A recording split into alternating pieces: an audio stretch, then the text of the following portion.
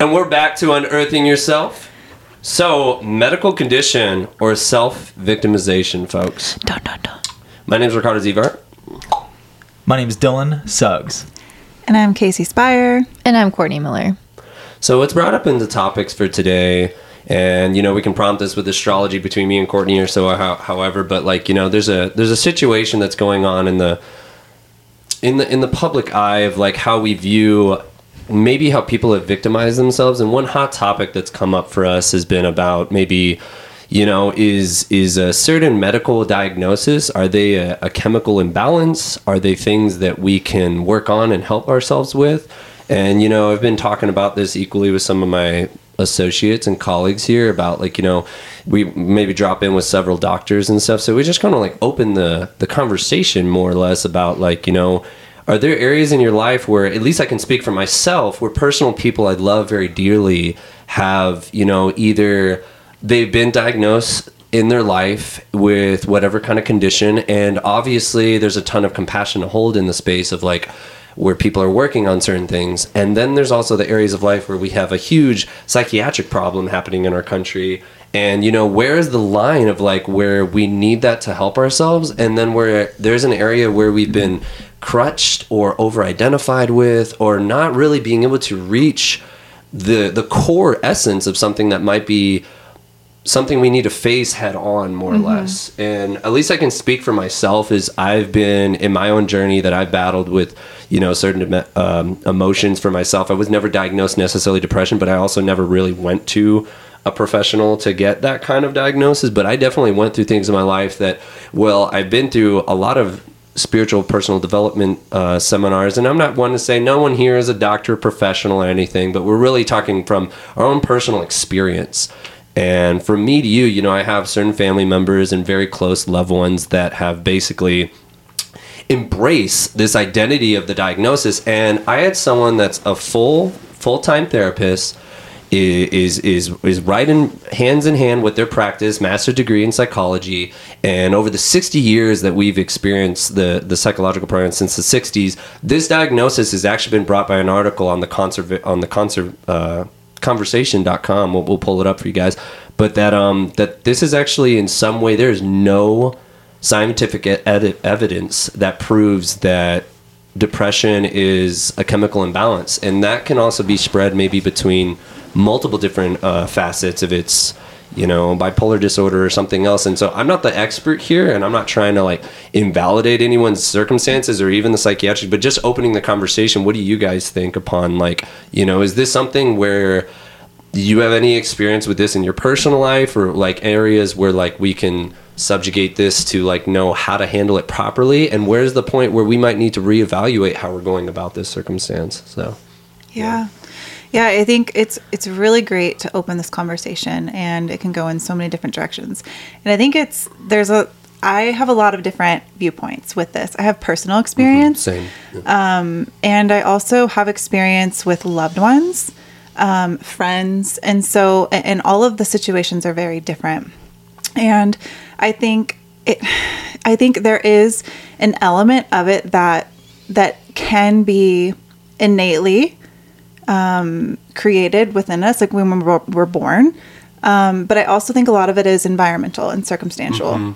I want to dive deeper into that, but I want to give maybe Dylan and Courtney a chance to, like, touch on it a little bit, because I have a lot to say. Oh yeah. And yeah, I feel like we all have a lot to say. Yeah. We're gonna dive in. So let's briefly touch, and then maybe dive deeper. So this morning, me and Ricky were having a conversation, and he was expressing some of his experiences with others, more or less, and maybe some of you can relate, and he can also chime in as well on this. But what we've noticed and what we've seen and what I've witnessed in my life has been people victimizing themselves, and in a way, just like they're diagnosed with diabetes or any other health condition, they love their condition. They build a relationship, a bond with that condition, and the idea, the concept, even the theory that it is not a clinical diagnosis in the sense of, what do they say, the chemical imbalance in the brain. If that is true, I think it would shatter the matrix around this topic a lot more, and it would provide, I think, an avenue of healing, and opens an avenue for solutions that were not common, that weren't being expressed, I think, in the open, and it actually kind of diffuses the common misconceptions around psychological ideas and programming, which we are big on. Like, you can psychologically program some people. I'm not saying that your programming and your paradigm isn't the way it really is. I'm not asking you to be a completely boundless individual psychologically. However, we do see that we build those limitations, those self-limiting beliefs, and the psychology field, the psychiatry field, actually, more importantly, uses these bounds and this I guess you could even say this foundation of knowledge, which a lot of things, this is what I talk about in my podcast, a lot of philosophies, religions, even a lot of organizations, concepts, theories like Darwin's theory, all these different things are like what was common belief, the way that they thought that the world was not round, right? There's a lot of these things that are debunked later when science moves forward and reveals new things or new parts of nature, or Columbus touches Mexico and stuff. So that aspect, I think, can kind of share like how psychiatry, even we can shatter the matrix around this area of conversation. Mm-hmm. So, to be totally transparent, I originally was like, I don't want to do this podcast, because it sits really close to home for me. My dad suffered from addiction and depression and ended up committing suicide as a result of not ever improving in his life. So I feel like I really have kind of the ultimate experience of like, what is the worst case scenario in these kind of situations? And so,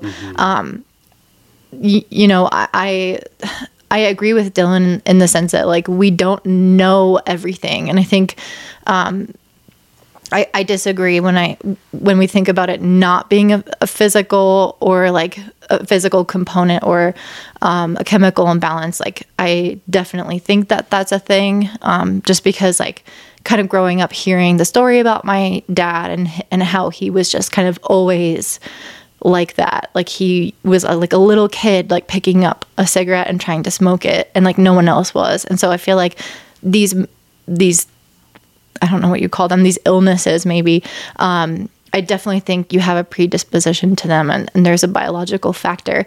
But I agree in the sense that with Dylan that there is a lot that we also don't know. And I think that if you go on TikTok, for example, there's like an over-diagnosis kind of happening on like medical TikTok, or like there's these people saying like, oh, I'm on the spectrum, or I have, a tic, or I have like XYZ because I have these kind of symptoms. And I feel like people are too quick to diagnose themselves. And maybe it's because it gives a sense of relief for inexplicable parts of yourself and things that you maybe struggle with. And so I think that's one thing. And then the other problem I feel like we have is that the current diagnoses that we do have are limited. And so it's like these little boxes, and we're like, okay, you kind of fit this thing, but like not fully, but we're going to put you in that box because we don't really know how else to describe this. Mm-hmm. And so I feel like that's the current limitation of psychology. And I think this way literally all the time.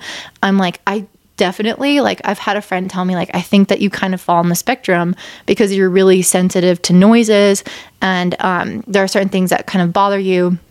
And I thought about that for a while, and I was like, maybe that's true, but I feel like I have something else that hasn't been discovered yet. And like, they're kind of talking about something called misophonia really recently, and people are like, that's not real. And I'm like, the way that they describe it, I'm like, that's me to a T. And this is something that they just discovered. So I feel like that might be part of something else. And there's like all these different connections between things that we have yet to see. And so, yeah, I think another going off about that.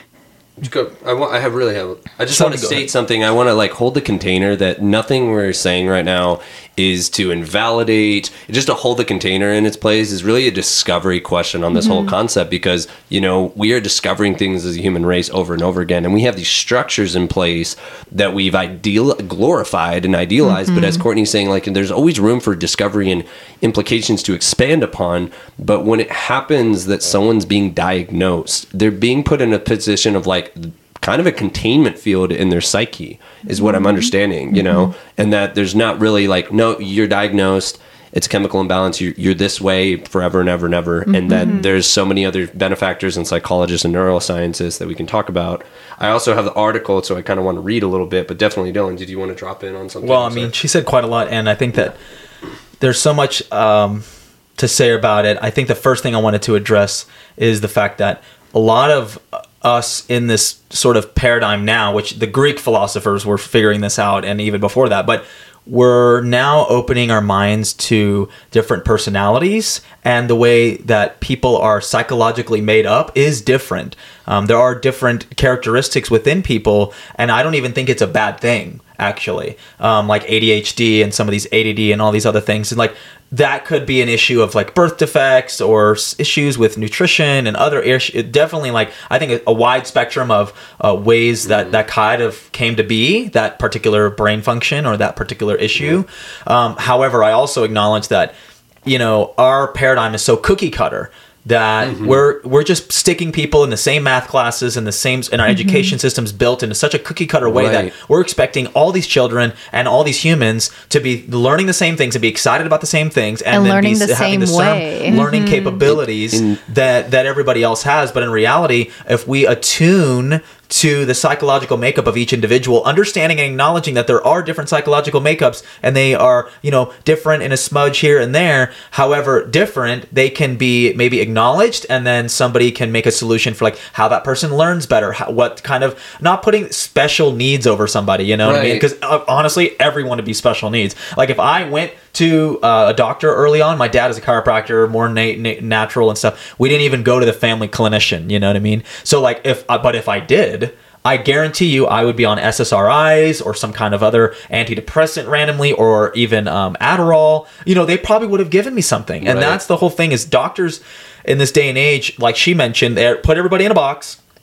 They want to diagnose people with it, and I guarantee you, if we took those diagnoses today, those questionnaires, if some doctor saw us today, they probably would diagnose every single one in this room on about something, And I think that's another thing to acknowledge is like, especially you, Dylan. Yeah, definitely. I'm like off the rails. But they would be diagnosing us and then, of course, funneling us into the pharmaceutical drugs and things like that. And so the problem is we don't even know how to diagnose, as she mentioned, and then also we're diagnosing too much cookie cutter wise. And then not only that, but the solutions are even worse, and they have even worse side effects long term. So that's where things get a little out of hand. There's definitely actual evidence on that. So, and I just, I had a lot to say on that, so appreciate you going into that. Although I just want to read the intro to this clause of this artitle. Okay.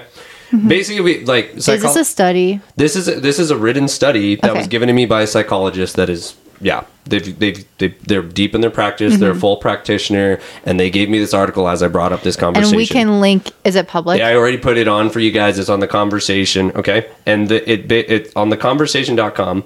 It says depression is probably not caused by a chemical imbalance in the brain. New study. For 3 decades, people have been deluged with information suggesting that depression is caused by a chemical imbalance in the brain, namely an imbalance of the brain chemical called serotonin. However, the new latest research review shows that the evidence does not support it. There's about an 8-minute audio recording you can listen to that breaks down this article, basically. But although first proposed in the 1960s, the serotonin theory of depression started to be widely promoted by the pharmaceutical industry in the 1990s in association with its effects to market a new range of antidepressants known as selective serotonin reuptake inhibitors, or SSRIs. The idea is also endorsed by an official institution such as the American Psychiatric Associations, which still tells the public that differences in certain chemicals in the brain may contribute to symptoms of depression. Now, obviously, I can read this whole clause right now, but countless doctors have repeated this message all over the world in their private surgeries and in the media. People have accepted what they were told. And many started taking antidepressants because they believed that something was wrong with their brain that required an antidepressant to put right. In the period of this marketing push, antidepressants use climbed dramatically, and they're now prescribed to 1 in 6 of the adult population in England, for example. So obviously I can keep reading into this, but like what I was brought to the thing is in this article, it does read that, I just want to say this. Antidepressants have their place. I really believe that. So we're not trying to get too far out and say that we're going black and white here and saying that all antidepressants don't have their place. I really think they benefit for people, and I can contest that I've heard stories of people that actually have these experiences. So there's no harm in this. It's where it gets to the level of we are now maybe so codependent or literally so self-identifying with these principles that we're not open to another way of thinking because it's become part of our identity. And that there's areas through, I want to bring it up, but we can, Joe Dispenza's work, which I can contest the book, You Are the Placebo and Becoming Supernatural, and now has like become a renowned neuroscientist, that you can literally rewire the synapse in your brain over time and when constituted focus. Now, everyone's circumstances... A lot of mushrooms involved. A lot of mushrooms involved. I'm just kidding.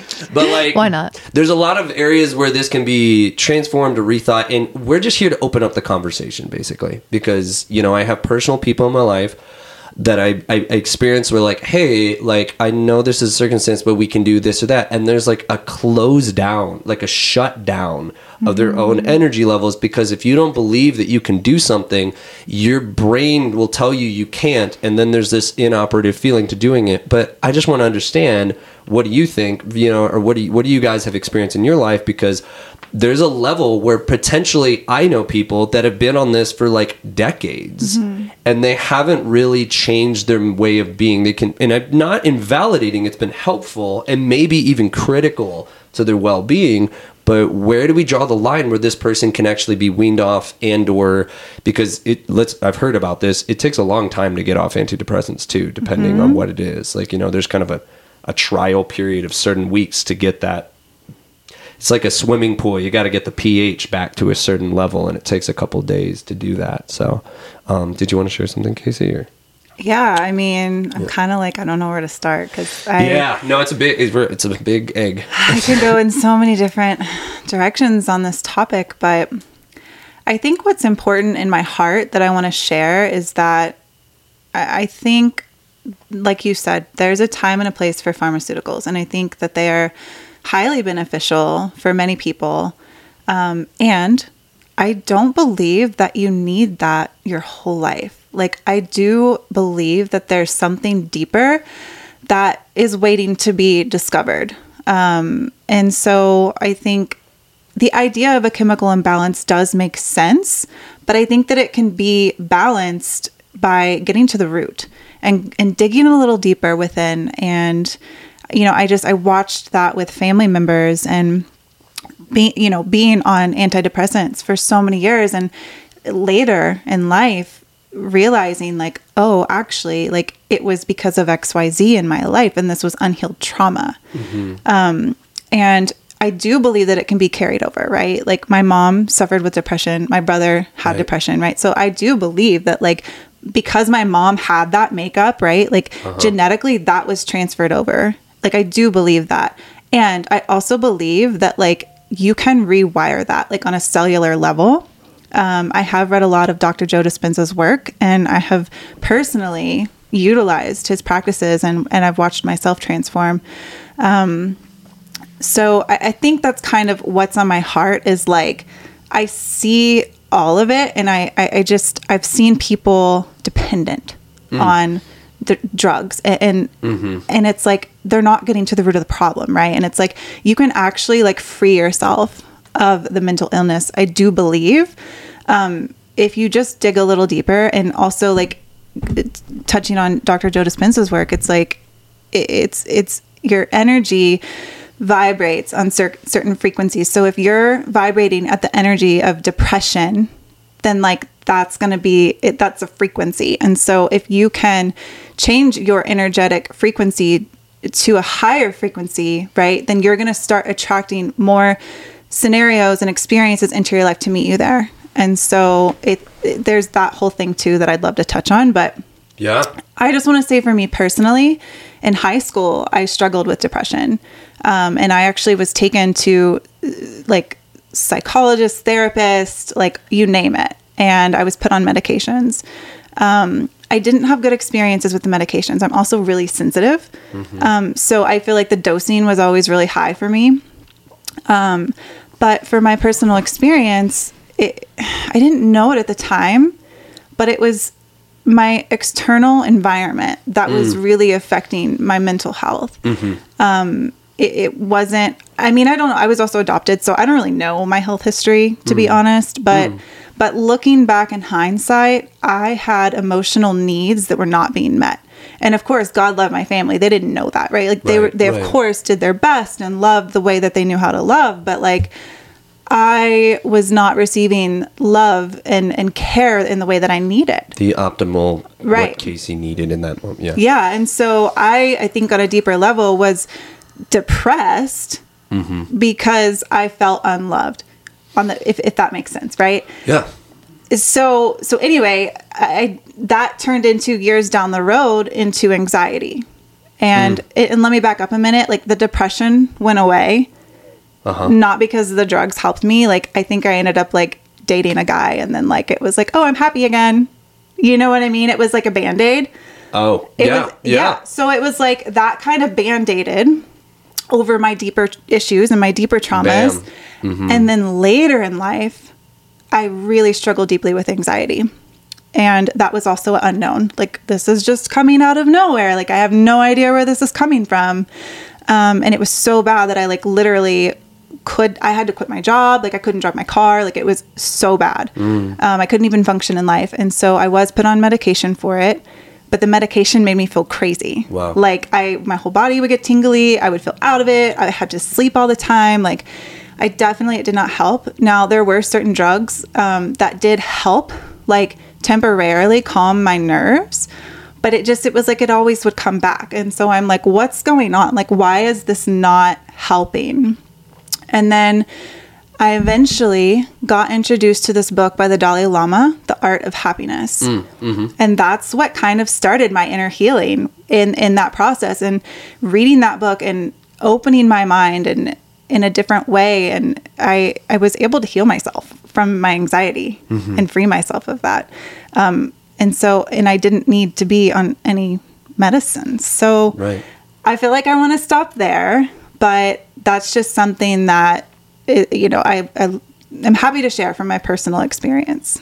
I'm like so grateful you shared that, because it's right on the money of kind of opening up this conversation. And it really can connect with you in that way of like your process with that in the spectrum, of that, and even having a bit of your own recovery story in that, because I don't know what that was like for you, but I can imagine if you said you couldn't even drive your car, like I literally thought I was dying. Like I can't even tell you how many times I called 911 because I thought I was dying. Right. Like ambulances were at my house all the time. Wow. Because I thought I was going to die. Whoa.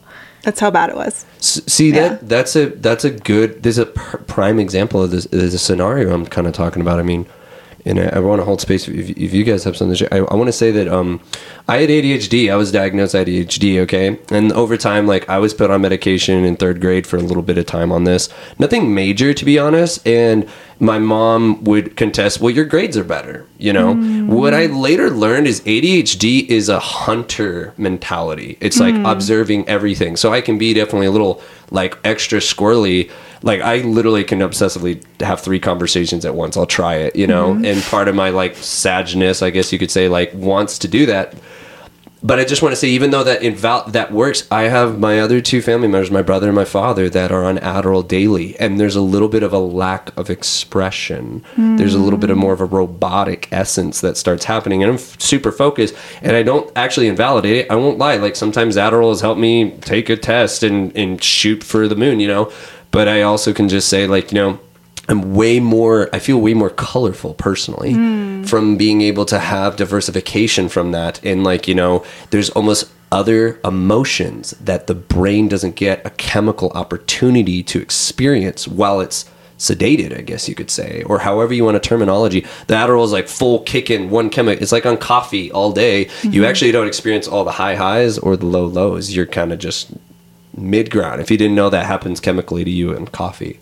So Ricky, I love that you shared that. And that actually like expanded my view on ADHD. I think in this day and age, the world that we live in, it's very, I guess it could be problematic, right? Like you can't focus. Like, and I know people that are like, oh, like I have ADHD, like I can't focus. This is so frustrating. But it's like, when you think about it as like a hunter, right? That like peripheral vision and like being able, like that makes so much sense in my brain. And I'm like, actually, that's a gift. Right. But maybe it just doesn't work in this day and age that we live in, right? Structure. Because we need to focus. And so I would invite whoever's listening that if you know someone with ADHD or you struggle with that yourself, like instead of it being a problem, like what if that's actually one of your giftings and like you have some type of like, I don't know, ancestral coding in your body that like you're able to see all of these things, right? And so maybe you're not laser focused on like a specific subject, but like you have the gift of seeing the peripheral, and like that's kind of cool actually. Honestly, it's a liberating thing that for me that's empowering, back to what Dylan was saying, because like honestly, there's these cubbies and like, oh, you have ADHD, you can't sit down, you can't focus, you're all over the place. Well, it's actually like, no, my brain needs a lot of different kind of stimulation that, like, honestly, I look at myself now, I'm a lunatic. Like, I do, like, piano and then astrology. I do all these other things, but I get my ADHD fixed, and I look at myself, if I was my own child, if it was my own son or daughter, I would never want to sedate that part of myself. So that's just where I'm coming from with myself, obviously, but, yeah.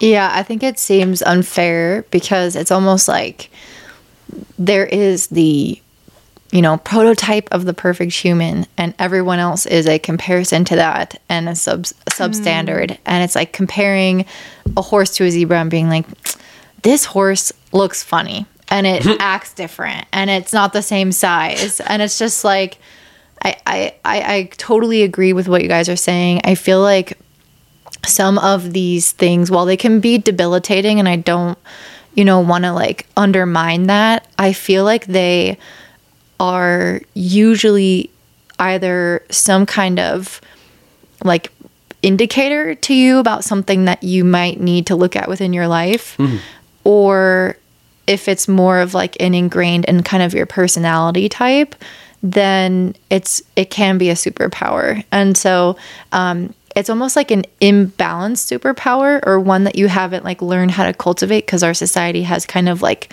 pushed it to the side. And that's how I feel about a lot of the people who are homeless and who are like talking to themselves. I've thought about this a lot. I'm like, they can probably see other realms. They can probably see spirits. People who have ADHD. I was just watching a video about this girl who I think has ADHD, and she essentially creates this whole structure for her life that fits her, and she will like basically sit down and learn something super in depth in like 4 days and like stay up like almost all night, be like super freaking dedicated. And then she like doesn't force herself to have like, I'm gonna do 10 minutes a day, because it like doesn't work for her. So she uses the inspiration to go like all fucking in this short period of time. And she is saying like, why is this not a good thing? Like, just because it's done in a different way, I'm just as productive. I do just as much stuff in my own way. And so I feel like some of these things can be like curated if you really learn how to work with them to become more powerful. But when we compare ourselves to like the horse to the zebra, we can feel like victims to these things. Like, why am I not like everyone else? Why don't I have like this way of operating? And that's how I feel about myself in terms of like consistency. I'm like kind of all over the place, and I've never been one who can have a structure and a schedule. Like, my life feels like it's always changing and always moving, and I'm constantly trying to go back to a schedule, and it's like forcing a peg into like a square hole, and I'm just like, I want to be this way, I want to be this way, and it just like is literally not happening, like ever. And then I beat myself up, and it's just like this whole cycle. And I think that can go, you know, from like mental illness all the way outwards.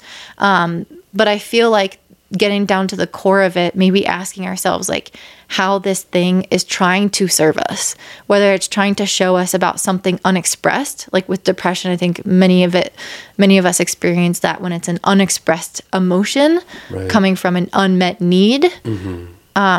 Or is it, you know, indicative of a new way of operating in my life?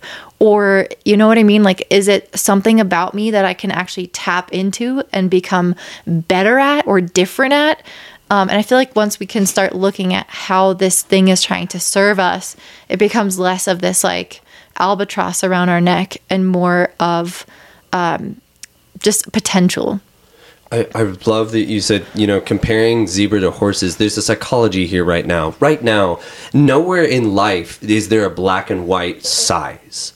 The zebra was adapted to merge with other zebras, and the stripes serve the purpose to defend it from lions, because they can't pick which zebra to get to. The stripes is the greatest benefit. But who stepped in the line in the system and said, oh, you got stripes, you're freaking weird. But evolution literally designed you through millions of years to be in this certain function. And maybe ancestrally, that was a way that we cope with certain things for a detriment or for a benefit. We don't know. I mean, I know this on a psychological level that chickens, because of shadows of hawks, if you put shadows over chickens, they've adapted to have fear responses, apparently. Aww. Now, that sounds sad, but that's a defense mechanism for chickens to survive, you know? So it's just back to us, you know? Well, now we're in the last 100 years, melting pot of all genetic forms, all adaptations through millions and thousands of years. And everyone's got these different area codes, and we just have this one in American psychiatric institutions since the 1960s. And Dylan, I know, just read the article, but like, you know, and in the last 60 years, we're implementing this data as the fixated system. The DSM-5. Let's just flip to page 54, and this is what you are. That's what it says in the encyclopedia. Not to knock therapists, because I think there's obviously a lot to it, but... Yeah, it can be detrimental. They're a bunch of pill pushers. I'm just kidding. Stop. So I'm just messing. Therapists are amazing. I'm thinking of psychiatrists. Can I clarify for... Dylan's controversial, folks. He's messing around. Can I clarify for the audience? So you might be reading this article, or you might just not read this article at all. However, this article, it prompted the entire episode today. So just to briefly summarize it, obviously, since the 1960s, the entire depression debate has been focused entirely on serotonin, the chemical in the brain. Okay, and so what has come as a result of that discussion and research on serotonin and the imbalances of the brain has been something called selective serotonin reuptake inhibitors, or abbreviated as SSRIs. And some of y'all in the realm understand what that is, and maybe you've been diagnosed with these things or have taken these things before. However, what we've noticed, and from the article's perspective here, is that when they go back and do research on serotonin and depression and the entire process, what they've discovered is not only do the SSRIs not work, like they don't work. In all these placebo trials, they're showing here that the dummy pills and the SSRI pills, there is no difference. Not only that, they've also in the article discussed how they even took healthy people, they actually lowered their serotonin in this other experiment, and it showed that there was no real depression induced as a result. So there's a small subgroup that said that they did become depressed, but those people are crazy anyway. I'm just kidding, but they were already screwed. No, but in that trial there was they said there was a smaller trial or subgroup. They said that did, when they lowered serotonin in the brain,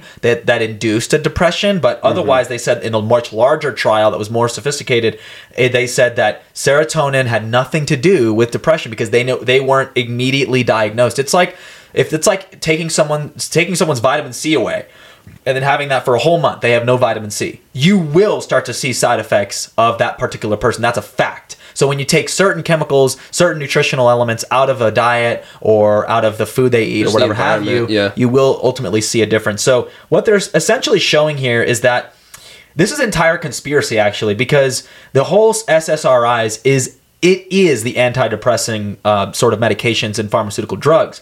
So it's almost like Big Pharma, I know people say that a lot, but Big Pharma have essentially funded placebo, or just what I would say is I don't want to say fake science, but it's that we've been keen to that experience during in 2020, just like really just totally blatantly false articles about medicine, medications, nutrition. I mean, like all this crazy stuff, right? So what essentially is happening here is the article hits this overall review of the idea that possibly pharmaceutical drugs are not the solution, the blanketed solution to depression. And not only that, but the drugs themselves were based off of a solution based off of the idea that it is serotonin in the brain that is causing the depression. So now we know that it ain't serotonin in the brain causing depression, according to this research and all the other articles they attach here. So what is causing depression? Number one, that's the question we have to actually answer, is what is really causing depression? And then what is the actual solution? And if I could say, if it has nothing to do with serotonin, I mean, if it is, but it's like, what foods can we eat that increase serotonin? But besides serotonin, because apparently it's not serotonin, it's not that. So it's something else, and we have to discuss or find out or discover and open that dialogue, okay? Start questioning things again and be like, what is it? What's causing depression, and what can help alleviate these symptoms? And we all have stories of where we might have felt depressed, and maybe you listening have felt depressed before, and then you got out of it, out of the funk. What are those steps that you took? And I think that that's also, by the way, a part of life. So to sit there and be like, life is fucking dandy all the time, like you're gonna fly through life like no problems, like me. Dylan has no problem. Then it's just not gonna be. It's not gonna be true. You're gonna have issues along the way. Okay, I need to push back on that, because I feel like there are two things going on here, and then you're conflating the two. There is situational depression, and then there is a predisposition to depression. Right. Yep. There are some people, like people in my family, that they were born, and you could watch them grow up, and you can watch them react to events and the way that they look at the world, the way that they feel every day. Right. And they tend to be depressed. They tend to view things, like are either against them or things are going bad. It's like there's a dark cloud of pessimism or sadness that leads to eventual depression and apathy as they become more adult-like. And then there are things like losing a family member or not getting your needs met in childhood that can cultivate the environment for depression. So I do think that depression is a biological predisposition, whether it is serotonin or not. But I also think the environment itself will bring that out in certain people at certain times. And I just really quickly, since I have the mic, my aunt just said the other day, I was talking to her, because after my dad passed, which is her brother, she went on antidepressants, and she was like, the next day I felt better. And I was like, doesn't it take a month or two to actually, for the chemicals to actually kick in? And she was like, yeah. And that's why I don't even know if it was the medicine, but I felt better. And I was like, okay, well, I honestly, at the end of the day, if your life is improving, if you're not becoming dulled, if you are not becoming ill or having these weird reactions, if your life is improving from something, regardless if it's technically right or technically working or not, I am all for that, because anything that can help us with our suffering and make our life a little bit easier so that we can try to do some more of the internal work and not be so overwhelmed by life, why not? I definitely have things to say. So I agree. And I think there's something to be said about sitting in the discomfort and actually going there and allowing yourself to feel the heartache and the sadness and the anger. And that is my, I guess, issue with medications, is because I don't want people to bypass the true healing that can happen. And so a lot, since we've been discussing this, a lot has come through for me with my personal experience. And this was so long ago, so all the pieces are starting to come back. But I actually did end up finding a medication that helped. Like, it truly helped my anxiety. And I was like, okay, I can function in life again. And so I started working again. I could drive my car. It was great. And then I just remember having this moment of like, I felt like a victim.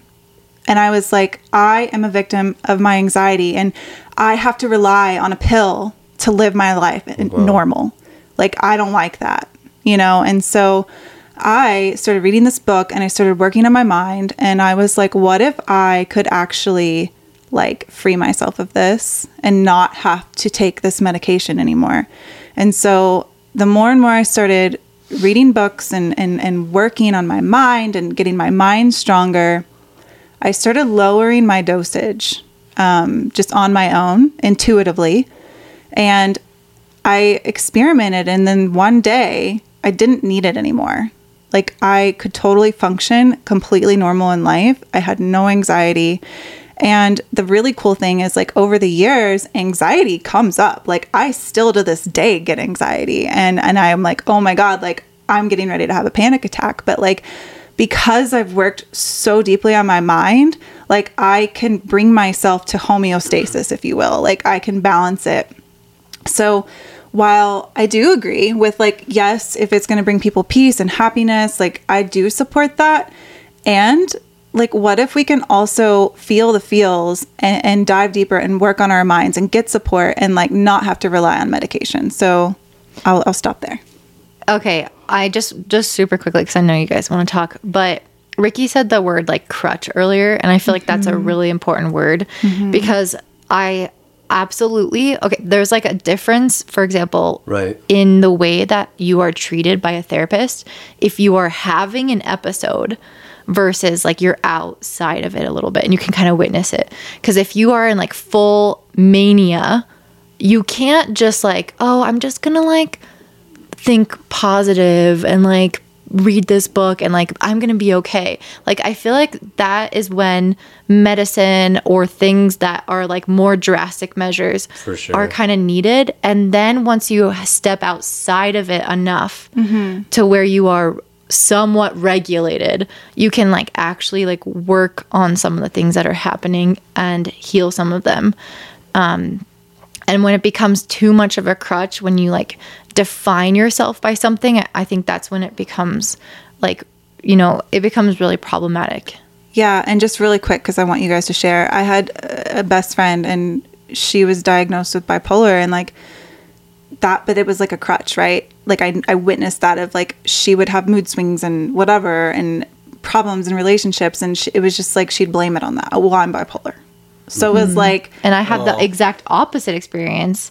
Really close friend from many, many years. And I'm just like, I would never know. Like, the way that she lives her life, how I talk to her. I mean, of course I know because I like actually witnessed her have that experience and like have that breakdown. And I can kind of sense it like now that I know, but based off of the way that she lives her life, I wouldn't. And like, when I first had back surgery, I had like rods put in my spine, and I went and I got a yoga certification.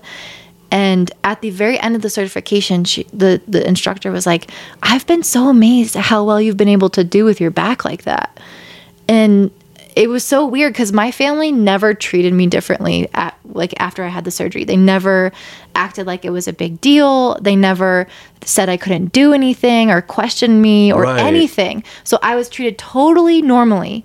And because of that, I just assumed that I can do everything. I never thought once that I couldn't do a back bend or that I couldn't do XYZ, even though my back is quite literally almost entirely fused to a rod. And so like, obviously I can't do it in the exact same way. It doesn't look as deep or whatever, but like, I'm a yoga instructor. Like, I literally do this partially for a living. And I'm just like, it never dawned on me until a teacher said that it was a handicap or that something that, or that could have been used to define me or to hold me back. And like, that was such a mind fuck to like think about that and think about maybe what else I've been kind of immediately perceiving in my life as like, oh, I can't do this because of that, you know? it's like you're acknowledged for your strength that you were like, wait, I mean, I just did it, you know? Right. I'm like everyone else. It wasn't in your peripheral. It wasn't even put in the dimension that you couldn't do it. Right. So like by principle, I believe like I just seen life and human nature breaks all possibilities. I seen an Olympic runner with no legs. Okay, no legs. Like, you know, and I've heard the paraplegic that's somehow walking again. I've seen the person that had brain surgery that got one hemisphere of their brain to recontrol their whole life and they can literally walk and talk all over again. Like, life is, I don't even know, it's infinite. And it's only in our like human societal structure system that I see these limitations get implemented, and that people literally, it's like the effect where you put the fish in the fish tank, it's only going to grow, the shark will only grow to the size of the tank. Is that true? That is a true statement. Yeah. If you give the shark the ocean, it's like infinite. Well, I can't say it's infinite size, but So like, if you put a great white in a small tank, to what I understand, and I'm not a biologist here, but I've heard that more than a few times. I do a lot of need to see biology, this. folks. I need to- No, go Yeah, on. that's the thing. Research That's it, pull the it out, thing. put it in the damn comments, for God's sake. if we put a baby great white in like a little tiny fish can tank, only it will grow only be because a the little. water, Courtney. the water itself is the way it breathes and the way it operates, the whole thing. So like it can't actually. It's It going won't to just die. It's grow going to and die. die. Expand beyond It's that. going It to would die probably if it die. outgrows Yeah. its Right. environment. Wouldn't it just Like, die? So then? that part of us is protecting ourselves within that psychology of its growth, probably. I don't know if that's the exact study, but I've heard that a couple times. I have to. You know, Me too. Yeah. I had something really on fire I wanted to say about this, but like I've had someone very, very close to me, and I've witnessed on the other side of it, be honest, where someone's like having we could call it mania, or just like out of balance. They're out of balance. And I've had partners or so that I've witnessed this, okay? And I've seen the medication work wonders, where it's literally went from like dark storm clouds to sunshine and rainbows quite literally overnight, jokingly enough, you know?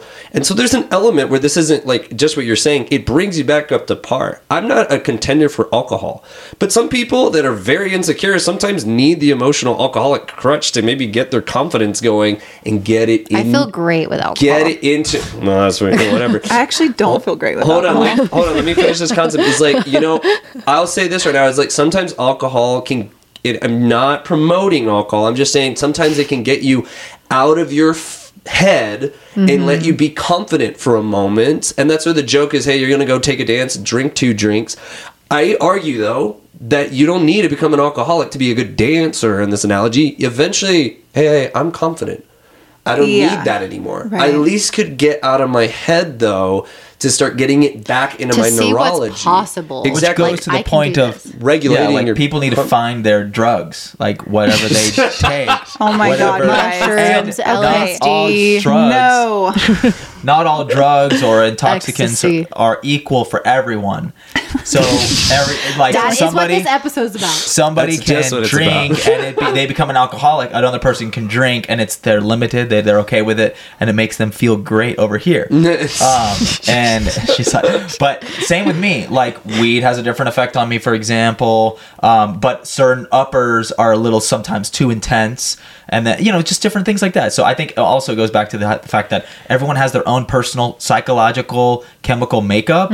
So it's kind of going back to, hey, people are different. Not that everyone's different. There's definitely some people in categories, but I do believe that they're like that. Like whiskey doesn't do well with me, but tequila does, or something.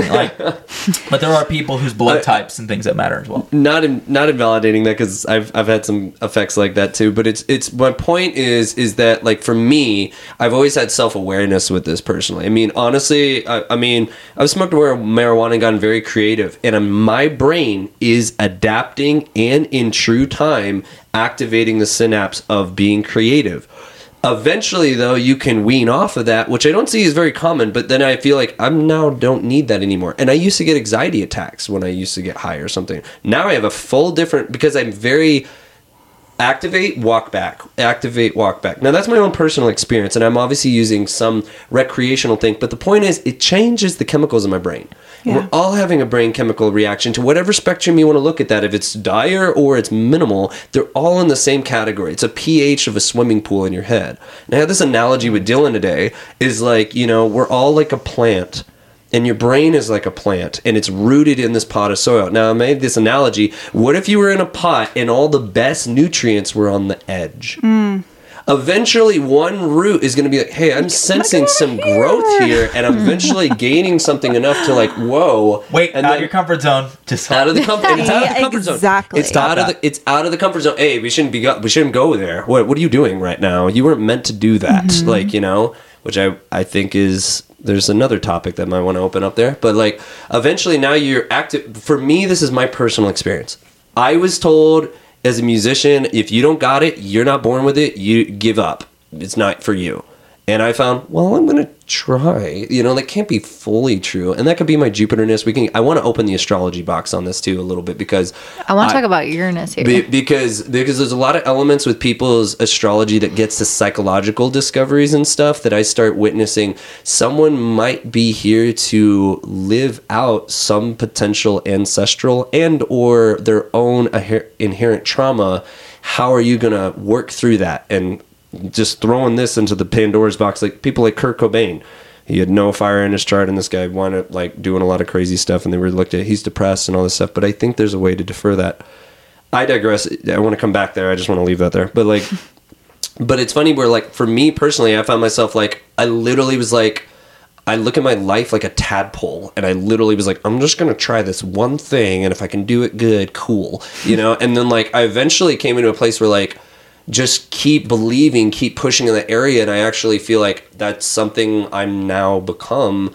And I was like, well, if I can do that, and I see other people breaking boundaries and doing things that are unconceivable in this generation because of social media, let me try this. And I feel like my roots are now moving to like, wait a minute, get out of your comfort zone. I know there's limitations, but there's an area where it's like, I don't think your brain is limited. And there's something to be said about that. For everyone's very different. And like, again, there's miracle stories out there of just people that have broken limits that Joe Dispenza says is a neurological fact, you know? Yeah. So we're going to wrap up the segment here, but I want to also implement some more solution strategies and things. And the way my life is so perfect is because that I have been taking some... Because he's doing suck. Oh my God, I'm totally kidding, dude. Calm down. It's his human design. But I have been taking micronutrition for the past 8 years.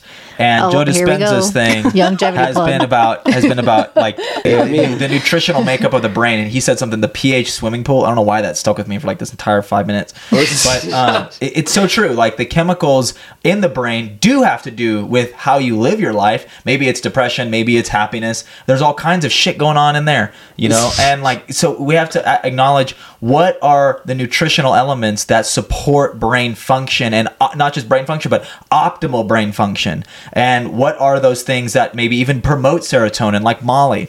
And like, I just messed it, but we see and experience drugs like that, which by the way, Molly or MDMA is kind of like, it was once a legal thing. And so when you really think about it, it's like people are taking that, and it does, like a lemon out of your brain, it like drains all the dopamine and serotonin, and you're super happy and joyful, and you have like no depression at all. It's a cure for the 4 or 5 hours. And then the next day, though, you are depressed. Like, I feel genuinely drained when I've taken it once. Wow. I haven't not necessarily had that experience, but the next day? This is an illegal drug, so this is hypothetical. Yeah, I haven't really had that experience. So everyone's different in that way, I guess. Exactly. Right? Well, just to wrap up the whole segment we want to move into some solutions and some other dialogue as well, but I just wanted to wrap that up. Yeah, and then if I can add just one thing. Yeah. I think, to wrap up this segment and move into solutions, like, where can you notice in your life that maybe you're falling victim, whether it's mental illness or limitations or something that someone else has told you can't do?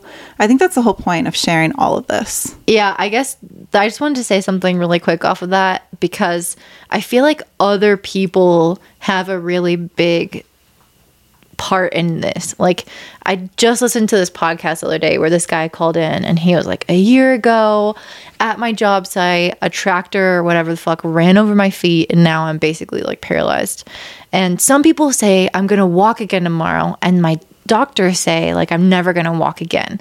And he's like in this back and forth and like super depressed and kind of like disengaged from life. And one of the things like I was telling him was like, bro, you have to stop like listening to people. And I feel like that's such a big thing, because I feel like everyone has their point of view, even us. Like, don't fucking listen to us. Like, listen to our podcast, but listen to your heart. You know what I mean? Amen, Courtney. Listen to your... Okay, anyway. I'm not a good singer at all. Send it. But Just kidding. I had a Spanish teacher tell me once, she was like, yeah, don't take Spanish 3. Like, you're not going to be good at that. And then I think I might share this last episode. I don't remember. No, you didn't. Oh, and she was... And I really thought about that for a second, and then I was like, actually, and this is the Uranus thing, I was like, moon Uranus, I'm like, I think I want to do that. And I became one of the strongest people in the class. I got the strongest like AP grade. I went on to live in Spain for a few years. I taught my friends Spanish. So needless to say, that became a huge part of my life and was so important to me. And yeah, I wasn't good at it at first, you know what I mean? And if I had listened to somebody, if I had defined myself how someone else defined me, then I wouldn't have given myself a chance to actually discover what I was capable of. And I feel like that goes for anything across the board, whether you're suffering from a physical illness, a mental illness, if you're struggling right now in your life, like if people outside of you are telling you who you are, it's maybe time to check in with yourself and decide who you want to be and what you want to believe. I love that so much. I love that too. Yeah. And if you would have listened to your teacher, you would have fell victim and you wouldn't have witnessed your capability, like your fullest capability, and like you excelling in that area. And like, how many times, I'm sure you guys as well, like how many times has someone said like, you can't do that? And then you fucking do it, right? Like, oh, yeah. I've been told that a lot in my life. Like, you can't do that. And I'm like, oh, watch me. Watch me. And then I do it. I only have supportive people in my life. Dylan's life is perfect, guys. Dylan's just the perfect human so if you with didn't the perfect hate him family. before this podcast, now you do. I really don't relate. Zero problems. I love that you share that story. I mean, obviously, we all have this potentially maybe in our life, but that's really empowering. And there's one guy that comes up to my mind that wants to come out. And obviously, I'm a drummer, so maybe I'm biased here. But one of my favorite drummers is called Buddy Rich. And this guy, apparently, full moon Aries, by the way, and he literally had anger management he was just amazing. He literally is the best in the world. And doctors told him, like, hey, you're about to have a heart attack. You're going to die. You need to stop doing this. And he said this, and it's a quote that lasts in my heart for the rest of my life. He's like, doctors think they know you, but they don't know everything about you. And this is a spiritual thing, because he said, you're never going to take this away from me.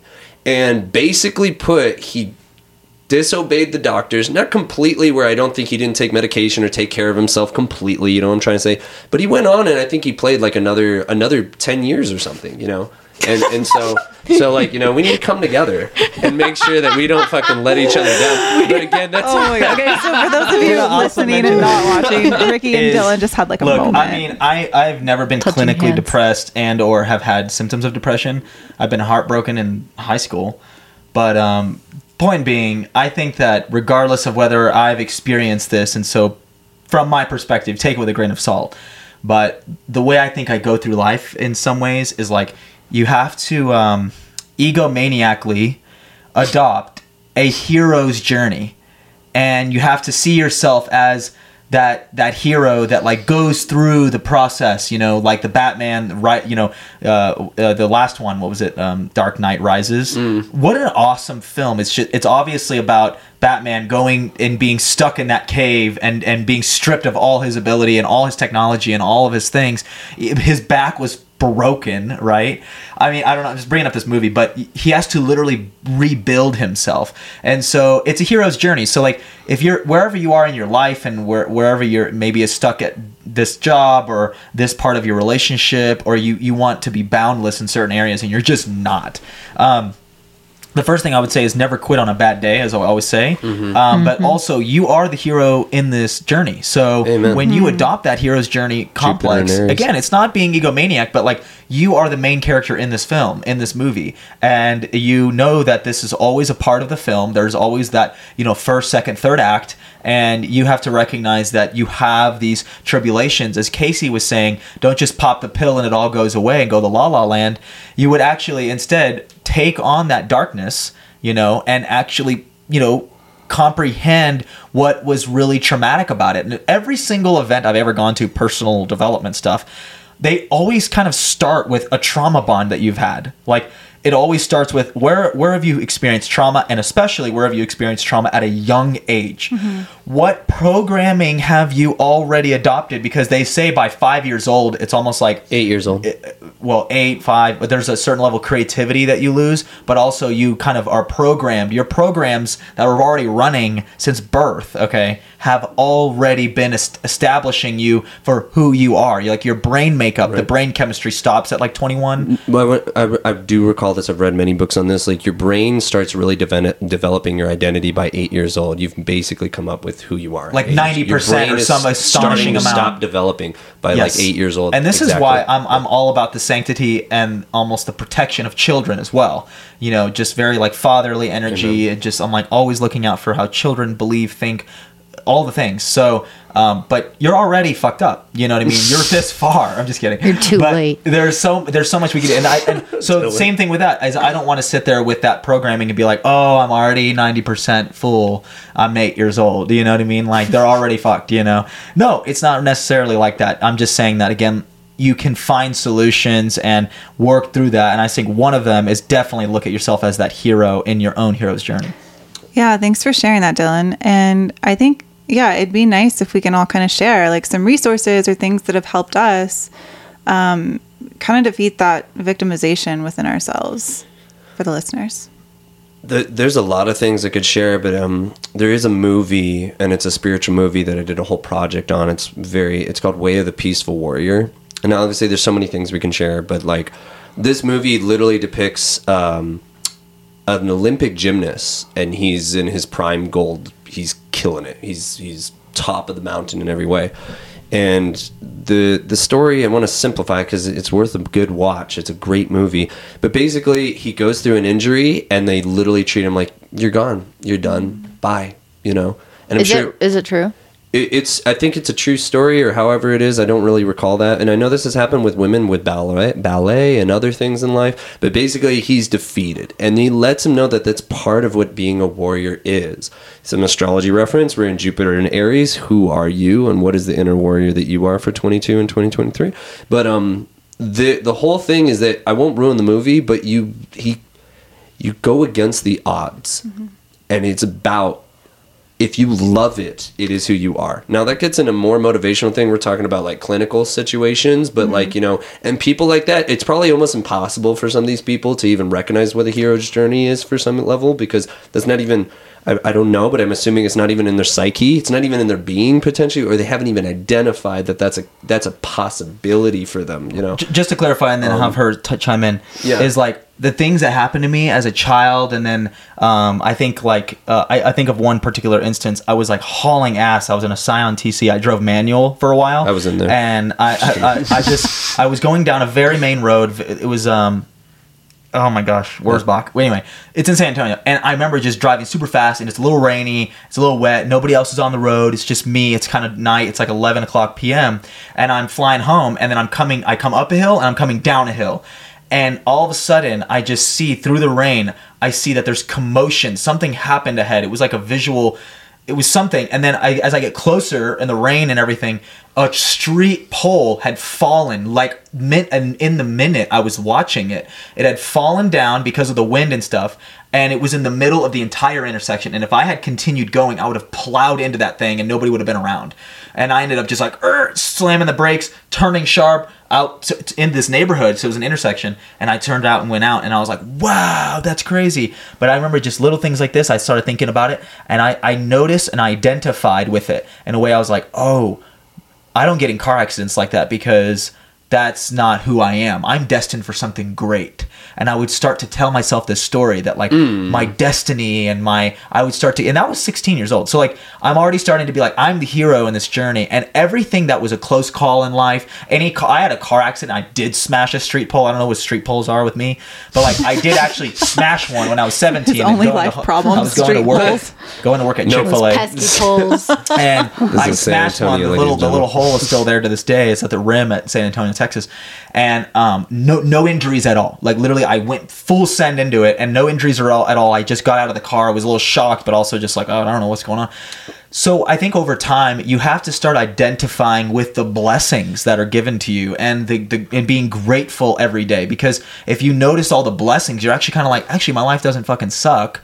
You know, things are really, really good. And Right. if you do start to adopt that hero's journey, that's what happened to me. And that's why I do genuinely feel that the reason I'm alive today still, the reason I'm healthy and I don't have a broken this or this and that, I've never broke a bone. But point being is I think that it's just because I've identified with this sort of this hero journey destiny concept, and like you just got to follow through with that shit, and it has a lot to do with like having purpose in your life as well.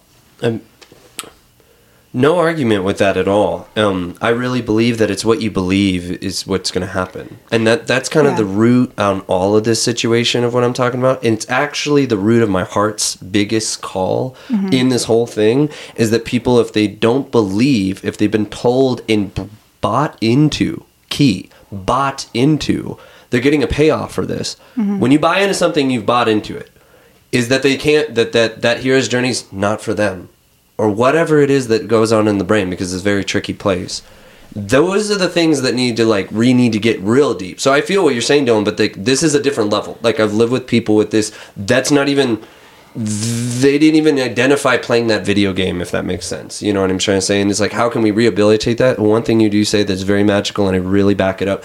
I've been depressed. I've never had anxiety attacks. I've been in my own apartment, left alone in periods of time where I've had full-blown freakouts. My father's witnessed me literally feel, I guess I watched enough doctor shows and no one was listening to me, and some part of my inner child like freaked out and was like, I need to go to the hospital. I don't know. I need to go to the hospital. Like, as if like something's wrong with me. He gave me probably a placebo pill and fixed it up for me or something. It was given attention, I would think. And somewhere in my environment is like, okay, someone would take care of me at least on this, like, you know. And the last note is just that being grateful is how you really start rehabilitating your brain. I promise. And I know that sounds 100%. that sounds like super, No, it's like real ultra life. Buddha, like new age stuff. But I got to be honest, when I take a moment to and I'm gonna let you go, Corey. I'm sorry. Like, you know, if you're really like taking a moment to embrace, sometimes like, I mean, I've been at a point where I was like broke and I barely had food, and I take a moment, thank God I got this right now, and like really feel that stuff. You know, I feel like that you start creating new positive synapses is what I'm getting at. Absolutely. Yeah.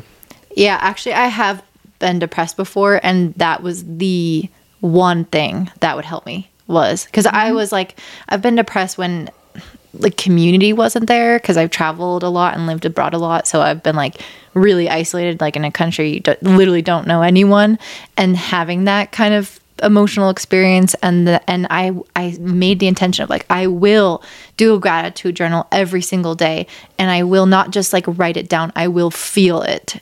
And that was like the only way to start bringing myself out. And it wasn't like that, it didn't happen that fast, but it started to help me look for the silver lining and look for the good things and retrain the brain, because the brain does recycle, I think, 90% of our thoughts every day, and they tend to be negative thoughts. And so if you imagine that, like, we really have to put intentional effort to reverse that, or to do something against that. And then I wanted to say a few other things. First of all, like kind of what Dylan was saying, like identifying a certain way. My dad, he always said, I'm going to die young. I'm going to die young. And then that's exactly what happened. And I will say that I feel like there's something to like intuitively knowing something is for you. Like, I've always thought I will write a book since I was a kid, and I think I will. And so I think there's something to that. But then also, like, do you want to believe that? You know what I mean? Like, do you want to put energy into that? That's a good question to ask yourself. And then a huge thing is like, how is this thing serving me? If it is negatively impacting me, usually there is a positive way it's also serving you. So Ricky maybe suffering from something at that time, how it served him was getting maybe a need met, maybe getting attention in some way. And so oftentimes, and I learned this from my hypnosis teacher, we will kind of develop like physical or mental disorders or things in the body or mind that will basically get a need met or like avoid a problem, which is kind of getting your need met. And so if you can think of how it's serving you in some capacity, that could also add in like the extra layer of why it remains in your life. And then the very last thing I would want to say is looking at things in a cyclical nature, which is already what Dylan was talking about, like the hero's journey, the ups, the downs, the comeback, like that is life in its cycles. And that's literally what Ricky and I do for a living. We study the cycles of the planets. Oh, yeah. So we can basically track you're gonna probably feel depressed around this time. Like you're going to have Saturn go over your moon. Maybe this day you're not going to be as nice to yourself as you usually are. Maybe you're going to feel a little like life is a little bit bleak. And if you can see that in that context and be like, okay, well, it's almost more helpful to kind of look after you're already feeling it so that you don't like precipitate that feeling and like, you know, expect to feel it. But if you can look like at your astrology, or if you can look at the cycles of your life, or even like your menstrual cycle, like, hey, every time a week before my cycle, I get really depressed and I like really hate my body, or I have a fight with my boyfriend and I feel like I'm fucking crazy. Like you can start to see how it's a cycle, or it's this energy that's kind of outside of you and it's influencing you and it's not entirely your fault, and you can't maybe just think your way into a better mood that day, and that's okay. Like you can actually just fucking sit in that and feel like shit. Like you can sit in this period of your life and not try to make it better. And I've had that time where I've been like beat down by circumstances where I'm like, I don't even want to make my life better right now. Like I don't feel optimistic. I don't want to try to heal everything. I want to just fucking like, you know, like was brood in it. Surrender. Like just like allow myself to just like do what the fuck I want to do, even if it makes it worse, even if it kind of allows it to fester. And then I reach a breaking point where I'm like, okay, now I'm done with that and I'm going to do something else. And I like allow myself to heal. So it's like, I think it's okay to not always be okay. And I think it's okay to allow yourself to not have to always be like helping yourself and improving yourself. Like, I know that might be weird for like the spiritual community to say, but It's like, sometimes I want to suffer, like allow myself to suffer for a week. Sometimes I want to be fucking pissed and I don't actually want to change my mind about it. And then like, eventually I think getting out of that is important. And I think the problem is when people don't, and they just like, woe is me, and they sit in that forever. But if you give yourself a time frame and like you allow that to have space without taking over, I think it's actually like a good part of life, or at least for me, it's been beneficial. Yes. I want to fully support that, and it actually comes full circle to throw it back to you, Casey, on something you said earlier, which is and I want to drop one astrology thing that people need to recognize. I'm going to give the golden nugget that has changed my life, is Pluto. And that one planet shows us that things in life actually need to decay. And it's a prerequisite for love sometimes. There are moments in my life I've almost looked at it astrologically. I'm meant to suffer right now. Mm-hmm. I'm meant to feel this moment of pain and suffering and death. This is a part of life. Yet, though, is the soil and the nutrients, because you're not given, just because you have negative energy does not mean it's a lack of energy. You can make it into more beautiful things. And going through that process has always brought me greater things to go through. So it's not something to be resistant of, as our society's like, no, I need to stay high all the time. The roller coaster effect, like by mathematical physics, goes way further than just trying to go against the plane. So I think it's important for us to allow ourselves to have the lows, especially men and everyone, like, you know, allow yourself to feel that process and have the boldness to allow yourself to feel it. That's the thing, is being honest that you're integrally going through that process. And I've noticed with Pluto, I'm using one planet, but there's just many things in astrology, in the crater of what you feel like is that pain, or in the crater of what you think you can never do, holds all the nutrients. It holds all the nutrients of all the best things that can be created. And that's the rebirth effect from that. So it's like, have the boldness to sit in those pain moments. And honestly, I know that takes courage, and some people might need to get regulated. I'm not saying everyone's ready, souped up every moment to go fight that fight. But I'm also saying, like, know the times that you can own that, because it's going to set you free to rip out that nail versus stepping on it all the time. Absolutely. So, it's always darkest before dawn, right? Like, amen. And I'm so glad this was such a full circle moment, and I have a lot to say and unpack, but I think just to touch on, you know, the humanness of all of the emotions. Like, the goal isn't to feel happy all the time and to have all of your problems solved, right? Like, that's not the goal. I think that happiness is a place that we can continuously come back to, right? Like, we're living in this human experience, and life is going to happen, and we're going to feel the full spectrum of emotions, and we're going to, whatever have you, like, experience maybe a mental illness or this or that and tragedies in life. But I think utilizing different practices and tools, and sometimes that does look like medication, right? Like, sometimes that is a drug to be your bridge and to just get you to be okay for a minute, right? But I think for anyone listening, like, if you are in this space of like, maybe how can I move forward to break free of this victimization, right? Like, what are some things that I can do? Like, I love that all of you guys touched on gratitude, because I will never forget when I was 16 years old, my therapist told me to write down 5 things every day that I'm grateful for, or just 5 good things that happened, right? Because my mind was just so focused on the negative things happening in my life. And she was like, you know, even if it's just like, you're happy you have your car to drive, right? Like, you're happy that you can take a shower, like you have heat and electricity, you have clean water to drink. Like, seriously, even if you're in this space of your life where like you feel like you're at the lowest of lows and life sucks, like, find something to be grateful for, because I swear that's the medicine. Like, that is the ultimate number one, like, that's just where the magic is. And like, that's something that is the one of the first assignments I always assign my clients is gratitude practice. And I, every day, like, my gratitude practice is so like I don't even have to think about it. Like, I'm constantly throughout the day, like, oh, thank you, like talking to God, like, oh my God, thank you. So I would just suggest that. And then allow yourself to feel the feels, though. Like, I really want to put emphasis on that. Like, if you're angry, like, be fucking angry. Like, I think that's part of maybe the bigger problem is people are suppressing their emotions, because there's something wrong with you if you're angry or if you're sad. It doesn't mean you should resolve the conflict in the same emotion you were experiencing when it happened. True.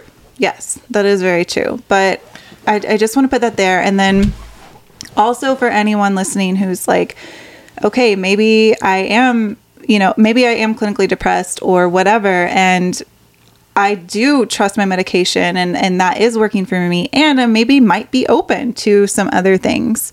I just want to share, like, Dr. Joe Dispenza has been incredible. And even if you're just a little bit curious, like, obviously I will say, like, I am not a doctor. I do not have all the answers, and I'm not giving a solution that I'm saying this is the answer, but maybe just show up with some curiosity. His book, Breaking the Habit of Being Yourself, is one of my favorites. And then the other one is Becoming Supernatural. I would just read it. I'll also add the book, You Are the Placebo. Yeah. And it's a good one. Obviously, like, his studies back up. I kind of was inspired to talk about some solutions that are more practical, because we talk about grateful journals and stuff like that. The other thing is you need to find things to bliss out on.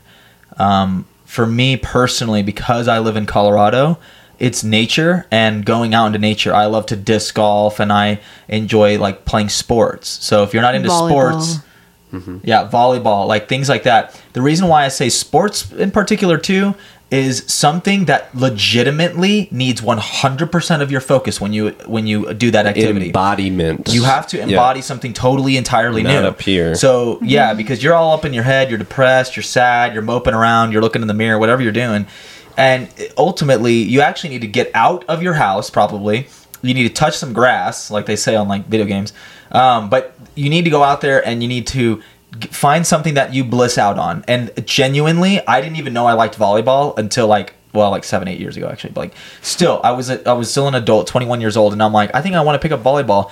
I loved volleyball, you know, and so I highly recommend picking up some kind of activity, and especially activities that attain 100% of your focus, so that you can let go of the thing that you're already thinking about, because you're already stuck in a rut and you don't have the solution to that problem, and you're stuck thinking about that problem, and you're not grateful, and you're all fucked up. So you have to literally leave that state of mind, exit that state of mind, and attain a whole new state of mind, especially in competition. But it doesn't have to be. It could be drawing. It could be whatever y'all like to do. But point being is something that 100% takes your focus, and it cannot be video games. I'm telling you, no video games, no Netflix, no TV shows. Drop that shit. That is not helping. That can, in a way, soothe the mind, and that's a different state of mind. I am talking about something you bliss out on and something you're totally 100% focused on. And then that way, when you rethink about that problem that you just had like 2 hours ago before you played whatever or did whatever, I'm telling you, you're going to have a totally different perspective, and you're going to be able to look at it differently and even maintain it differently, and then even probably solve it differently. If it doesn't get solved immediately, not a big deal, but over time, continuing to do that, you'll solve your problem. So it's like, contrary to the belief of this being I want to fully support Dylan in this. This is not just like a motivational level that this should be said. This isn't just go out and feel better about life. We're talking about something that's deep. Yeah. Deep stuff. But I want to say this. I now play the piano about like 4 years, and I'm going to tell you want to know what taught me the piano? Depression. And I put it because I knew that the synapse in my brain, what Dylan's saying is so on point. Now, obviously, sports works. I love sports too, you know, but like music is one outlet for me because I get to be fully in my arena. In my and I'm like, hey, I literally just like, that note sounds good, this note sounds good, and I just like did that and let myself suck, not judge myself, but I just want to feel good, and I have emotions trapped in me that I need to express, and I'm using this instrument to get it out because language is not doing it for me. And someone's like, what got you through? I was so depressed that I needed that. And I would probably have been a miserable person without that. And now it has become such a staple of my life. And I go and I bliss out. I bliss my whole brain out, actually, just to like lose myself. I don't care what you think. I don't care what the scenario is. But that for me has been one of the most healthiest things in my life. And then I feel like I get to create something from the darkness. You know, like I feel like I get to bring something in. So I just want to just double down on what Dylan's saying. You got to get your whole body involved. You have and to. I would get love your body more involved. suggestions on blissing out. Yes. So I love that you both shared that. And I think that, you know, there's also phases along the process where a lot of people may not feel motivated or inspired. So maybe someone who is kind of like, I don't really know what would be fun or what I would be inspired to do. I mean, I would say definitely just like try something on, but also not only that, I think there's something really to be said about getting support. Whether that's a therapist, counselor, a coach, mentor. I think that work is so necessary and so powerful and transformative, and just witnessing myself on my own journey and in my life and getting support. And, you know, therapy wasn't really my thing, but I know so many people that it's helped. It did help me a little bit, but for me, it was coaching, like hiring mentors, and that literally transformed my life. And of course, inspired me to do my own coaching practice. And now I get to help guide people through their own personal transformation. And so I would just say also, like, getting yourself support, having someone hold you through the process is really powerful. Yeah. And I think that's why I mentioned astrology, because I feel like when you can see the context, when you can see the bigger picture of like, this is actually what my soul is going through right now, and this is what I'm intending, or my soul is intending to get out of the circumstance, and this is when it's going to end. This is when things are going to look brighter. I think that can be really helpful, even though sometimes if it's far away, it can be a little discouraging.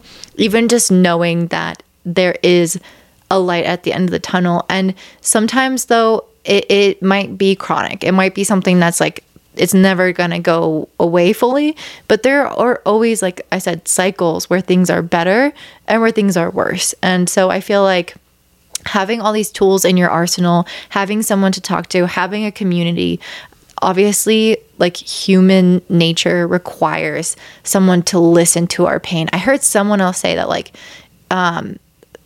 sadness or crying is not like really sadness unless someone witnesses it. And I was like, what? Do I believe that? And I don't know, something to chew on, something for you guys to decide for yourselves. But there's something about being witnessed in your humanness and your fullest extent of emotion that is very healing, whether you want to believe that or not, whether you are against therapy or coaching or crying in front of your friends or not. I think that there's something to be gained there. Yeah. And if you listening, or if you know someone in your life that feels like the victim, or if you feel like the victim, like, just know that, like, you don't have to be stuck in that. There are resources and solutions, and, like, you have the power to break free of that. I can't say this is a full truth, but and most people don't know about this. I know Dylan knows this about me, but I was hosting astrology events back in Texas, and I was going through a lot of deep stuff in that place, and I was holding the container for people to express their self. We're talking on an open podcast, but I'm not talking about the heady info. I'm talking about an experience you experience, and that is where life is, your life. And our society has condemned this where, like, people are not sharing that with one another. And there's an area where I find most people that have depression, to my observation, they feel alone. And they feel like there's no one that understands them. And they feel like there's no one to really connect with on that level. And even just being able to open up or cry or something and then act and change that state, that they can move, like, and this is a masculine principle, but physically open them up. Like, not just open up, I mean, like, physically let yourself open up, is something where, like, our society needs to remind that there's no other area than in humans that we don't do that with each other. That I think that breeds the stagnation of life, like a fishbowl without current of emotions. That nothing's not flowing, that's coming back forward. And that, and that takes a little gust of confidence to a little pole, to a big wave, to a freaking tsunami, that I think allows people to be flushed and refreshed in what they know. They feel life through them, instead of, no, I'm going to be it's like a protective emotional guard that you dig yourself in your own hole. And I don't know this to be a full truth, but I just witnessed enough people do that. And my goal was to have people express themselves. And what I found is, like, people do family counseling, and even, like, people shared really intense, deep shit that, like, eventually, like, I think it moved stuff. They were like, oh, like, I can be friends a little bit now. I can get out of my head for a second, so. Mm-hmm. And as someone who's gone to a lot of therapy and who's extremely in my head, like, extremely, for someone like me, kind of the medicine for that is to get in the body. And so my therapist is somebody who, she's trained in classical therapy and other modalities, but she practices embodiment exercises. Mm-hmm. And how I know that I need it is because I fucking hate doing it. I'm like, this is awful. I feel super fucking uncomfortable. I don't even know if this is helping me. And that is, like, for somebody else. It's like for another type of person. But I'm like, oh, so the medicine to me being so in my head and having anxiety and being, like, so fast paced is to talk. I don't know. Like, that is what I want to do. And there's something for following your bliss. And then sometimes there's, like, like, looking for the thing that you almost, like, don't want, or you feel like is kind of against your natural self in some way that can actually benefit you, and I think you can kind of use your intuition for that. I want to also kind of comment back on the whole blissing out thing and making sure people understand that, as I mentioned earlier, if you're not in the mood of solving it, like she mentioned, like, some people just don't have the motivation, and I get that. Because we're all in that place at times, especially with particular issues. And have you ever noticed when one issue all of a sudden gets ballooned into, like, that's your whole life all of a sudden, and you forget about all the other wonderful things that are going on? It's a story. And so it's like, how do things just, like, blob up into that consciousness? It's super weird to me, and I almost, that's why I'm like, I'm going to purposefully ignore it. As Courtney was saying, it's almost like I'm gonna sort of, she was mainly being like, I'm gonna soak up this experience of anger, frustration, whatever it is. That's fine too. I do acknowledge that, and I think that you gotta find something that you go to, like Ricky was mentioning. I found piano during depression, then I started playing it, then I was like out of my head playing the notes on the keyboard. Well, for everybody else, might be something different. If you are musically talented, you can do that. If you're more like, just going outside, doing other things, find some activity. If it's indoor basketball, or if it's like just the gym. I know a lot of people in like these other areas that nature isn't necessarily as pretty around them. I can't say that for sure, but like it's true, it's somewhere.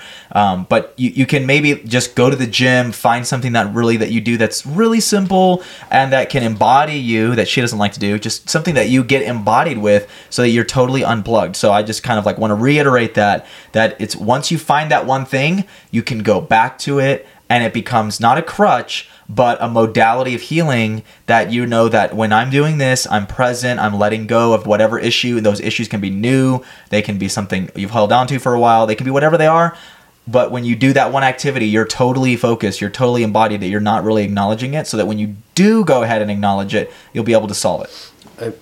And maybe that also looks like poetry. Or meditation. And maybe writing like dark things. Like, I just want to kind of play like opposite here. No, like, please, that's what I'm saying. You know, find other ways to bliss out. That can be, a piece of self-expression to help with the healing journey and to be able to get out whatever is inside of you. But I do, Dylan, like, I totally want to acknowledge, like, there is something to be said about like physical activity and doing fun things that bring you joy and you can be embodied and just be present. I think really like the umbrella of that is like, what can you do to bring more presence into your life so that you're out of your head and into your body, right? And so maybe that looks like dancing or basketball or, I don't know, pickleball. But yeah, I like that. But also just acknowledging like maybe it's something like dark poetry, and that's cool too. I see a lot of women, especially dancing. Dancing is really big. It's kicked Dancing's off in a big way. one for me with embodiment. I've been recently getting into dancing, and I can find there's nothing more that's getting your brain to get out of the moment. And I personally am seeking that actually to find a modality to get out of my head and get in a more flow state. There's a positive effects where it's like leaving depression and now optimize my brain, but it's also to add on the stacking of more positivity and happiness. But to the person that is really dealing with depression or have gone through serious stuff, and I have good friends that I've been going with, you're out of your head and you're blissed out and you enjoy. Like, who doesn't want to do that, you know? And there's opportunities. It's just the thing is like, well, I can never do that. Let me tell you right now, like, I'd never identified being musically or like talented at all. Yeah. No one in my family has that shit, bro. I just demanded it out of being upset. But some person, I would activate, and I think physical stuff works too. I mean, sometimes people are angry. They gotta go like kick it out of them, you know? So there's an element of that works, but I also see like sometimes artistry or like painting or something lets you like really be something that you created. And I really think that's something that there's another element that can go there too. So it's going to be different for everyone, right? Like, no medication. We're giving you different modalities of medication, by the way, right now. If it's music, exercise, art, talking it out, whatever the heck it is. But I think at the end of the day, it's getting in your body, into life. And and this is a really silly modality. You're going to think I'm totally insane on this. But I heard one guy say, do something exciting.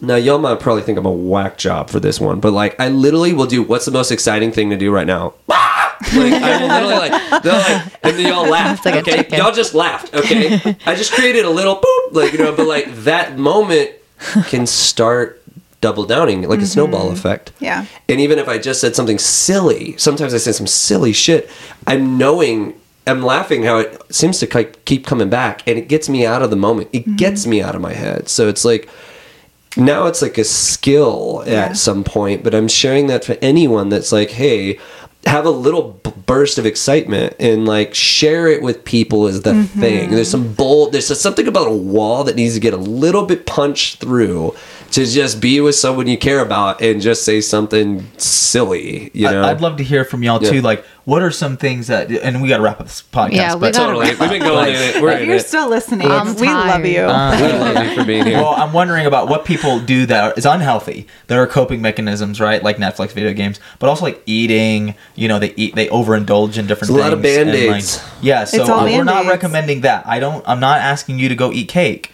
and like ice cream. But sometimes eating cake is good. Yeah, sometimes it tastes good, but like you can't. You have to find Once in the something. month. Right, I know, like I you know. have to find something though that you that's more consistent and healthy for you. So that's kind of what I want. I mean, but I'd love for you guys to close off. Does anybody want to close off the podcast? You know, I don't know if I can really. I feel not called to like close this as much, but I really want to just double on what Dylan's saying, and we got to wrap it up here. But like, it really is not allowing the Band-Aids to take over, because I've seen people move from Band-Aid, exhausted, Band-Aid to exhausted, Band-Aid to exhausted, and this world's got everything for you. It's got everything for you to fucking Band-Aid it up. I do right want to now. say, like, And- kind of what I was saying earlier, though. I do feel like if you want to have a Band-Aid experience, like, and you want even to last for a little bit of time, as long as you go into that experience consciously deciding, like, I'm going to experience this for this time, and I know I will decide to come out of it, like, and actually following through on that. I think that's the key here, because I think discipline. I would argue they still need to just have the self-awareness that they're doing that, because a lot of people are not even. Some people don't even know. No, Yeah. I'm fine. I can quit anytime I want. That's stuff. true. And I've heard that Or some people 99% of people are in a Band-Aid situation and don't even know. They're like, oh no, actually, like this I've been told this works, that's right? But it's true. actually a Band-Aid. So until a blowout happens somewhere. Unfortunately, I don't want Right. that to be the case, but and I'll just close my portion out by just saying, like, crap, it just went away. Come back. It was so good. I would say lead with curiosity, if anything. And I said this last podcast. Apparently, this is like my life motto. Be curious. But seriously, though, it's like, what if you can just show up to any situation you're in with curiosity, and let that lead you? I think if we're wrapping it up here, we can really talk about, you know, there's no reason to be a victim. You can find every reason you want, but there's no reason. And I think, you know, we didn't do a whole synopsis on the world of humans that have busted the odds and every level, but I know they're out there and I see them every day to some extent if you're in social media or, like, you know, real documentaries and stuff like that. But like, there are modalities that work and there are people that care about you, and we really appreciate y'all checking in on this podcast and this very potentially controversial concept that can hit home for all of us in some way or form, shape or form. But like, yeah, I'm just really grateful we got to share from the heart and see what underlies. So. Yeah, guys, check out our information Check it in out. the notes or description box down below. And do you guys want to just say really quickly, if you are only listening to this, where they can find us? You can find me, Ricardo Zever, at ZEVEEART. I messed that He up. doesn't even know his own name, guys. My name's hard. You can find me on my YouTube, The Infinite Soul, SOL. You can find my Instagram and my website in the link below. Yeah, so the link tree will be in the link below, and the link tree has everything. So recent episodes that I've done on my own podcast, That's still recent sucks. articles, and my Instagram and Facebook. I'm always flying, like, posting on there and stuff like that. So, and then if you do add me there or follow me, just let me know that you found me from this particular podcast. I like to know where people find me from. Dylan, you didn't give anyone specific. That's Dylan Suggs for Matrix Breakers. Dylan sucks. They can go to the description. Dylan thinks he's famous, guys. You got it. Pretty much. No problems, except for lights in the road. Anyway, Casey Spire here, and you guys can check out the Follow Your Happy link tree below. You can find all the things, my one-on-one coaching, the cacao, and connect with me on Instagram, Casey Spire, KASEYSPHIRE. And I'm Courtney from Willow's Bloom. Check me out on my website, on YouTube, if you are interested in astrology and readings. And I also have a podcast that I do a lot of episodes with Ricky on, which is Astrology's Real Podcast. Check me out there. Thank you guys so much. Thank y'all for coming in on Earth Yourself. Peace.